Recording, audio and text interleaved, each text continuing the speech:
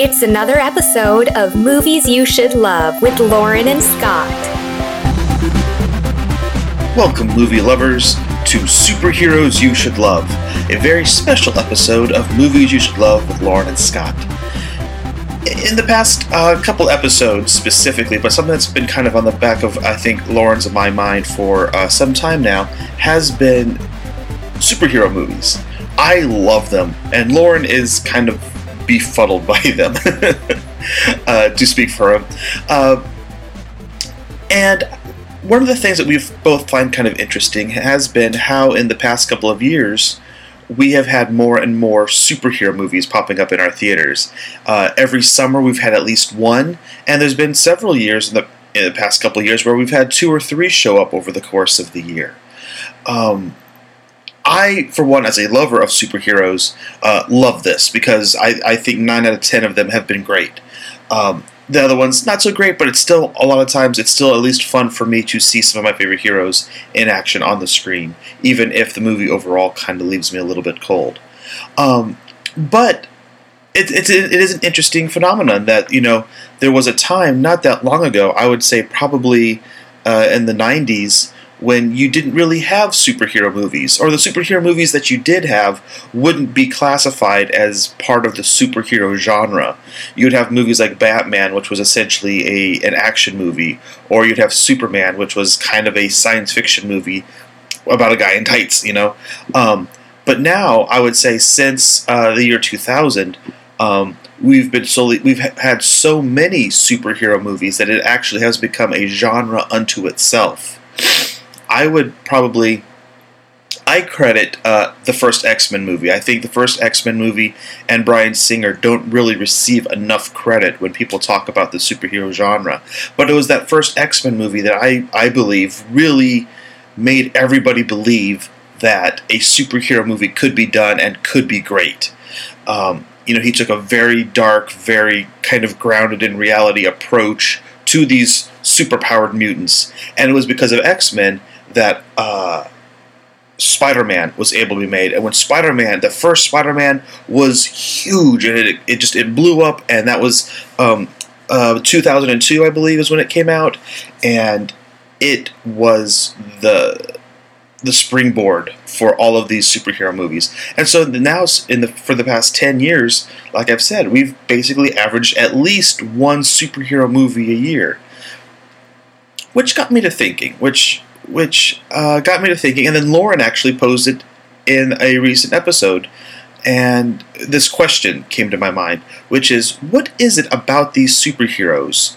Why are they the new thing? I mean, they're not really that new. They've been around for almost 70 years at this point. A lot of our favorite superheroes were born out of World War II and born out of that time period, born out of the Depression.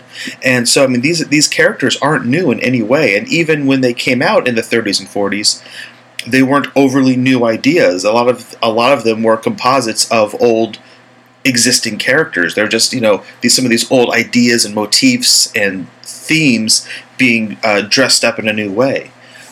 But they took off, literally and figuratively, and off the page and on the page. And ever since there's been comic books, it seems, we've been adapting them to radio, been adapting them to TV and movies, but there's been an ebb and flow of their popularity over the past 70 years.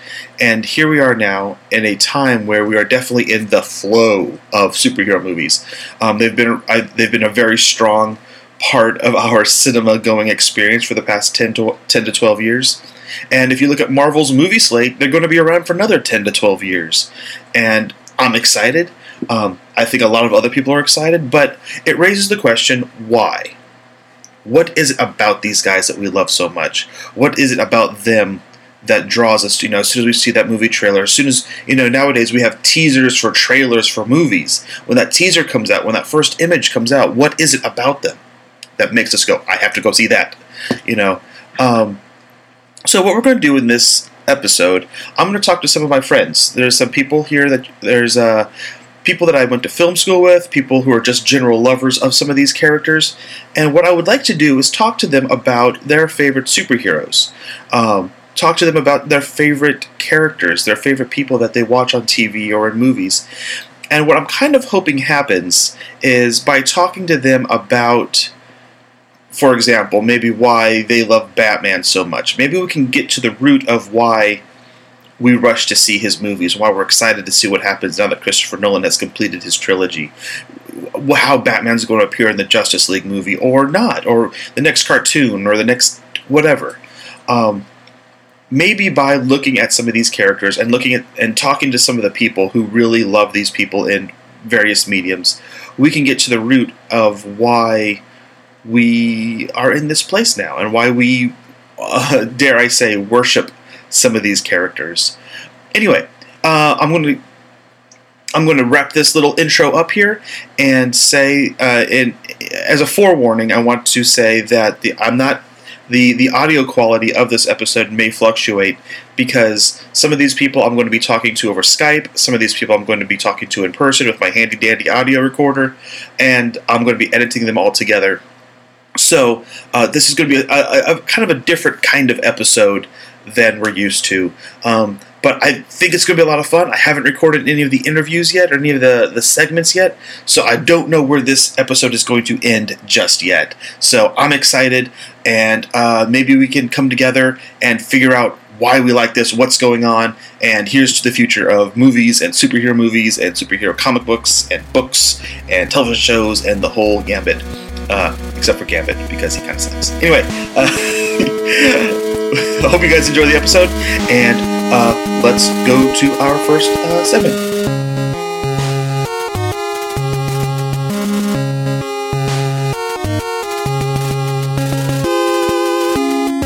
Okay, so for the first segment in this episode, I thought I would call up Leslie Foster, a good friend of mine. We went to film school together, we've worked on several projects together, and he is out in California right now working on a multitude of things, aren't you? You're a very busy man. Yes. I try to keep it that way, at least. We recently, well, maybe not so recent anymore, I guess it was a couple months ago now, we had you on the podcast talking about documentary filmmaking, and you're working on you're in post-production on a documentary right now called Until We Have Faces. Which we can talk about later if you'd like. I have absolutely no problem plugging that and trying to get the word out on that. That's a fantastic project that I can't wait to see. But anyway, I thought with you specifically, Leslie, because I know we've had a lot of these conversations before, and you introduced me to a couple different characters and a couple different books I remember throughout our relationship. I thought it'd be interesting if we started just the broad concept, I guess, of superheroes, or of heroes even. What is it about them? What is it about these men and women in tights that captures our imagination? You know, I don't think the hero concept is a new one at all, but the superhero definitely seems at least newer, if not new entirely. You know, I was thinking about this morning, just trying to collect some thoughts, and there's something interesting about this, because when we look at the heroes that we've had, you know, so often through like Greek mythology, for example, so many of those heroes have these very tragic ends because fate and, you know, it still rules them. Mm-hmm. They still have hubris that leads them to cause hamartia, and they end up dying miserable deaths. Very few avoid that. And I was thinking, is it possible that the superhero was kind of our rejection of that? And I don't want to make this too Amerocentric, but it is a kind of American rejection of fate. Like, we can control this. Right. You know? Superman can be almost all-powerful, mm-hmm. and certainly have a certain amount of hubris and still overcome. And so it's this kind of rejection of this Greek idea of that kind of fate. That's fascinating. That's at least the first thing that came to mind. Well, no, I can't discredit that at all. I mean, that's very much the American dream, is that you can control your destiny. You know, whatever you want, if you work hard enough, you can have it. I mean, that is what this country was that's what they tell us this country was kind of founded on, was that concept. Exactly. And the comic book, I mean, for all intents and purposes, was born in America. I mean, it came out of the Depression and World War II, when people were really struggling for something. They wanted the idea, you know, in the face of poverty, in the face of this incredible evil, there was something to believe in, something that could elevate them. That's to me, that sounds like just spot on. Yeah. And I don't know, that's, you see those earlier superheroes, and then of course as the idea progresses, you get into a little more, you get a little grittier. But at first, you have these kind of shiny, all-powerful characters, and I think that's interesting. And like you said, it arises out of this time where we want to look at a hero who's not suffering from the same things we are, or someone who can at least turn that suffering into something. Absolutely. When you look at a character maybe like Batman, who seems to be the superhero right now, he's definitely somebody born out of tragedy when you look back on his life, but somebody who can, while he has the incredible wealth behind him, he is able to take that tragedy and turn it into something and try to do something positive.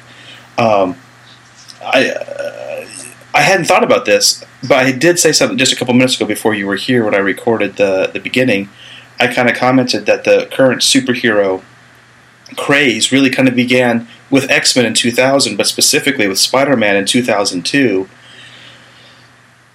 Do we want to? Do you think there's a response in America from 9/11? Absolutely. When you look at, to me, I said X-Men because I feel like Bryan Singer really did something special with the X-Men franchise, and with that, especially that first and second, the first movie specifically, we'll talk about, right, made people go, this is a thing. And while the first X-Men movie wasn't a huge success, it was enough that they felt comfortable making Spider-Man. Spider-Man just blew everything up, and then you had X-Men 2, which did so much better, and then from there you had all these other franchises come out, and Spider-Man very famously had that teaser that had the World Trade Center in it that they ended up pulling from theaters, and they pulled that segment from the movie. Yeah. I don't know. I don't know if we'd necessarily want to talk about America post 9/11. This is a total aside, but I saw Spider-Man in Germany with a bunch of really drunk Germans. And that is the way to watch Spider-Man. I would have to say so. I think we can touch on that a little, but yeah, I think you see like that resurgence comes, and we've had a decade that's been pretty tough and pretty frustrating. And again, in that time period, everything from the challenge to our feeling of safety and security on a military level to our financial security. And in a similar way to the Depression, I think we were looking for other heroes. Talking to you about this, I hadn't thought about it so much in this regard, but when you think of Spider-Man, that first movie especially was so very American. Absolutely. They had no problem cutting to the American flag, and then you even have Spider-Man, this red, white, and blue hero, which, fascinatingly, in a certain way, the franchise kind of passes the baton off to Batman, which is a much more financially focused superhero. And even that trilogy is very focused on wealth and on money and on chaos, and so it's interesting. Maybe you could, I don't know. Maybe you could. Yeah, you could plot a course of America's attitude through those two franchises. It follows the zeitgeist, and I think films in general, but I think kind of the superhero genre in general. We start. You have the Nixonian era. You start losing faith in your government. Your superheroes become a little darker, but you also have them still triumphing. So I think you can definitely chart American zeitgeist, at least in the 20th and 21st century, a little bit through these trends. It's not a complete metaphor. It's not something that I would ever say, no, this is what you can do. But it is kind of fascinating to see that. And then there in the middle of that, you have Superman Returns that doesn't really catch anybody's imagination or attention. Like, he's just a little too much right now. He's not enough of the zeitgeist. People can't connect to that particular, even though at one point he was a real American icon and symbol, right up there with Charlie Chaplin and Mickey Mouse. It's like it's kind of fascinating to me, and I think there's something to that makes You mentioned the Greek myths. I think you go from Greek myths, and then you go from there to some of the old legends of like Robin Hood and some of those old heroes who stood up for the little people. I think we have a need for mythology and for legend and for people who don't let other people put them down. Absolutely. I was thinking about, I didn't grow up reading a whole lot of comic books, and not having much TV growing up in Indonesia. But even in my little exposure, I think I think my first real exposure to that kind of genre was, and I always get the name wrong because we invert it in Indonesia, but the Teenage Mutant Ninja Turtles. Yes. In Indonesia, it'd be whatever. Anyway, we switched Ninja Turtles to Turtle Ninjas. But oh, interesting. Yeah, so I always mess that up. Anyway, though, that was and I had I'm 4 or 5 years old getting the little collector sets, but I think it resonated with the fact that I don't like bullies.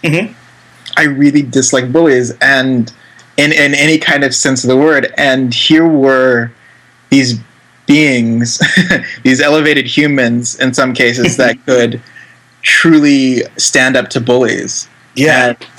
And there's something really exciting and inspiring about that, I think, especially for kids. And that was certainly my pull.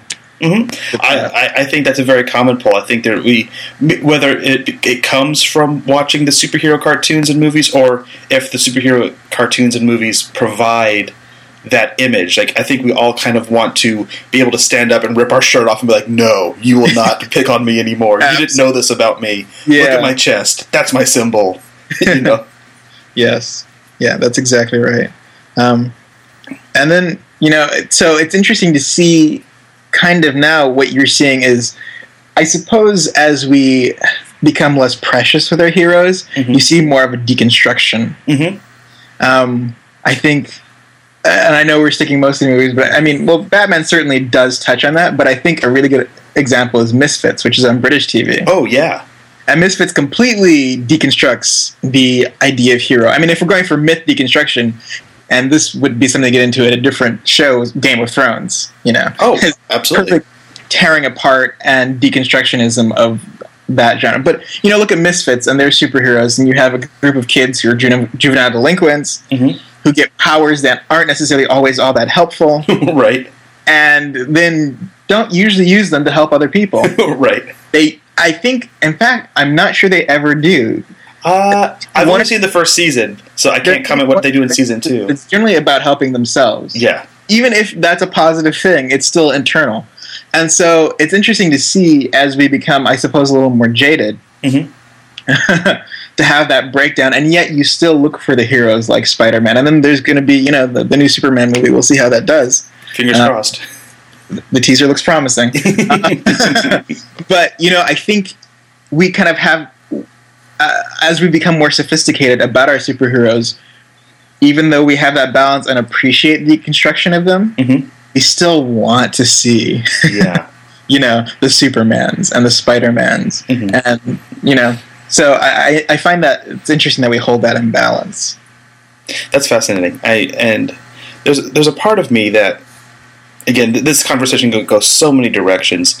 There's a part of me that sometimes wonders if the superhero is the safe religion.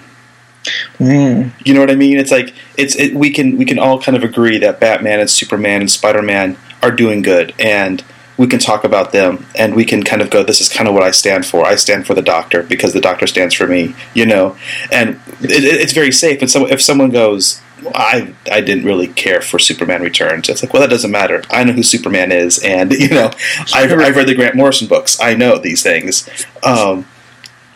Yeah, I don't know. 'Cause I feel like sometimes for some people, there is a certain identity to be had in being able to claim I am a follower of Batman. And you religion, and that's interesting. I mean, while Batman and his ethics can get a little murky, generally still there's a clear path. Whereas if I choose to proclaim myself as a follower of Buddha or Christ or Muhammad, things get way messier. Things get messier because, honestly, you have to deal with the Old Testament. You have to deal with these. You have to deal with the Westboro Baptist Church. You have to deal with gray areas. And so far, as far as I'm aware, nobody has killed anybody in the name of Superman. Right. And so there's less judgment there. There's less baggage. Absolutely. That's so. I hadn't thought of that, but that's really interesting. Like you said, like a cleaner religion, like easier to swallow. It's easier to swallow, and there's, and also, and if you want to get into it, there's less demand for me. I don't, Right. because part of Christianity, I think, which trips up a lot of Christians, is that those last words Jesus speaks before he disappears is, go tell everybody about this, go, and so people really take this concept of everybody in the world must know I'm a Christian at all times, and I have to tell everybody what I believe and how they're wrong, and, Hal Jordan or Jon Stewart, any of the Green Lanterns, have never said that. They just kind of show up and go, what are you doing? Knock it off, I'm out of here, and so they can be a hero to everybody, because they don't really seem to care either what I believe. Have the demands of, for example, Buddha, who asked to give up self completely, or the complexity of Muhammad, who also says that that so many various things are created for us to all learn from each other. I don't want to have to learn from each other. I don't have to give up myself. I don't have, so I can let go of that complexity and have my little world. Exactly, and you can really pick and choose. Batman fans, I love to tease because they're just they make themselves such big targets.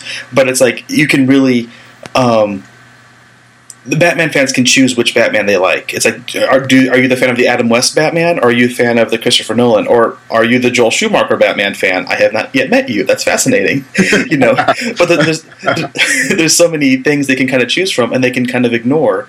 Where I think. Religious people don't have that option necessarily, or they don't feel like they do. And that might be. They do attempt. Oh, they do. I think they definitely do. I can't say they don't pick and choose, but bringing it back to movies, I think there is something to be said for all this. If you take the concept of religion, I think there is I've often said the theater is my sanctuary. It is a place I can go and just be, I can ignore the world for 2 hours and watch this thing. And I think so many of our heroes too, I think, are recapitulations of the old heroes. You talk about the myths. I say that all the time. I'm like, if you don't enjoy the Justice League, you should re-examine it as Superman as Zeus, Batman as Hades, Wonder Woman as Athena, and it gets fascinating. No, it really does. Do stuff like that, and I think there is that kind of touching back to some of that primal while being big and flashy. I mean, it's like you look at the Avengers movie and it's like that is nothing but popcorn fun. I mean, it is to me one of the most fun movies I've seen this year. Oh, it was a lot of fun. Yeah. And at the same time, it's kind of a retelling in some ways of some of those old those old myths. It's like it's kind of hard not to imagine nerding out. You take the Tesseract. You kind of think of that, and them trying to steal that from Odin as like you can almost see this modern Prometheus story of the gods swooping in and going, no, nobody can have this box. We have to keep this from everybody. Stop it. It's It's kind of fascinating. They certainly blur that wall between taking from myth when you have Thor included. I mean, it's like, we throw up our hands, we'll just include one. Clearly, they're like, well, let's not hide this. Yeah, that's my favorite. I think somebody, it was a meme. I'm sure everybody has seen it at this point. Is like Tony Stark, he's met 2 gods and still is an atheist.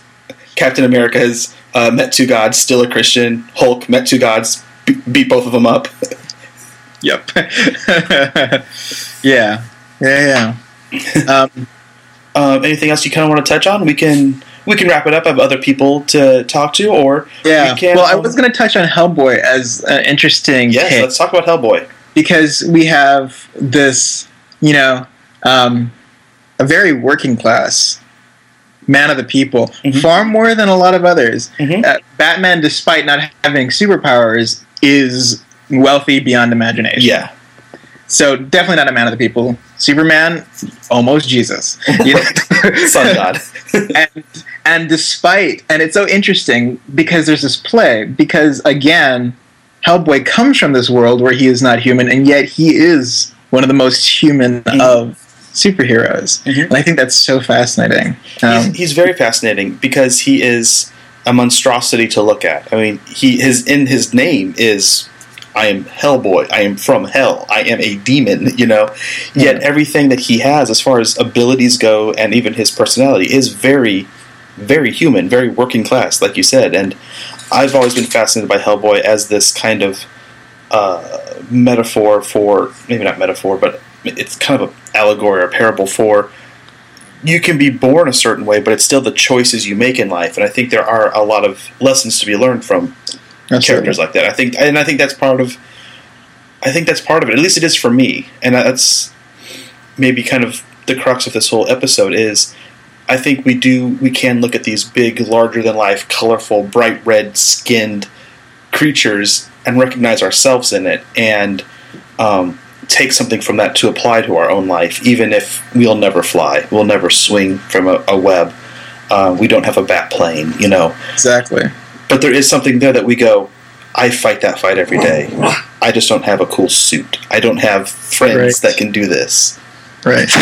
Oh, one more thought that I have is that when you look at so many superheroes, and in this case, I'm kind of specifically thinking about Batman and Doctor Who, but I mean, this goes for so many, is a rejection of guns, which is really interesting in light, of course, of recent tragedies. But there is this, that always seemed to me very interesting. Like, you'd expect the most American of heroes to be happy to wield guns, and yet there's this kind of rejection that we don't use those. We don't like those, in fact. Absolutely. And I don't even know where I'm heading off into there, but I think that's, it just came to mind as something that really struck me. Even when I was younger, that seemed like this really interesting tweak on the American personality. I don't know if it comes from us as an audience or if it comes from the makers of the comics and the movies, but we see a person with a gun, they're a bad guy. Yeah. And I think that's more than the movies. I think that might be why nobody has really taken to the Punisher as a superhero. Yeah. It's like his movies have both kind of, they kind of didn't do well. Nobody really is flocking to see those. They're not really talking about relaunching those. We see him show up in black and the white skull with the guns in his hands. We go, not a good guy. Yeah. Should not trust him. But ultimately, he's kind of a more working class version of Batman. He's just willing to kill people, and I think that's interesting. That is kind of the one thread through most superheroes, 9 out of 10, maybe don't count Wolverine, don't kill. That is the one line that they seem willing to draw. I will pick you up, I will fly you 1,000 miles, I'll punch you mercilessly, but I won't kill you. It is kind of fascinating. Not so much in line with the Greek mythology there. Right. Well, cool. Thanks, Leslie. I think this is a good icebreaker to this conversation. I think we gave some people something to think about, and I'm encouraging everybody through these episodes or through this episode to chime in what you think about some of this. So, come visit us on moviesyoushouldlove.com and weigh in on anything. Leslie, thank you again. Is there anything you would like to plug? I thank you so much for giving me your time today. Is there anything I can do to help you? Well, as usual, we're still raising funds for Until We Have Faces, which is the documentary that I'm working on about violent homophobia in Jamaica. Mm-hmm. We've definitely had some interesting updates. I was actually just on the phone with Amnesty International yesterday, and in the new year, we're going to see about working with them to help with some of the fundraising. But cool. You can always visit our page, travelingmuse.com, and there's information about the film and information about donating to it, and any support is helpful, especially at the end of the year now where people are giving their last donations. And Traveling Muse Pictures, which is producing the film, is a 501c3, so all taxes can be written off. Excellent. I will make sure to put links on that on this episode's page. Otherwise, travelingmuse.com or travelingpictures.com. Travelingmuse.com. Leslie Foster, thank you so much, sir. Awesome. Thank you.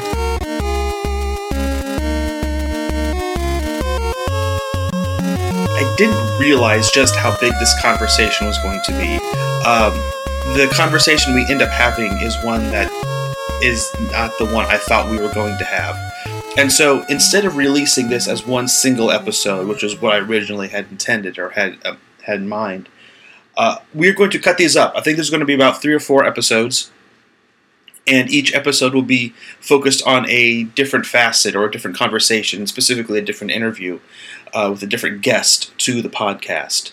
So I hope you enjoyed this. This is just the first episode, it turns out, of Superheroes You Should Love, in which Leslie and I sat down and we talked about all sorts of wonderful things and some high-minded ideas about superheroes, which was a lot of fun.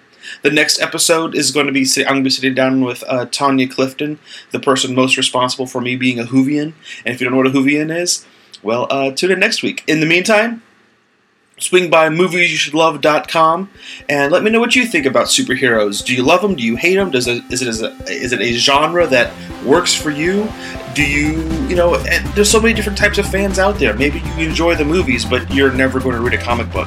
Maybe you read the comic books and that's why you like the movies. Maybe you don't read comic books, but you love the cartoons. Let me know what you think. moviesyoushouldlove.com. Yell at me on Twitter. I'm at Scottish Fog on Twitter. That's Scottish as you would normally spell it. Fog with 2 G's, all one word. You can find Movies You Should Love on Twitter. We are at Movies You Should. We're also on Facebook as Movies You Should. So check us out. Let me know what you think. And tune in the next couple of weeks. And we will continue to have this really fascinating conversation about superheroes and why we love them. You've been listening to the Movies You Should Love podcast. Join in the conversation at moviesyoushouldlove.com.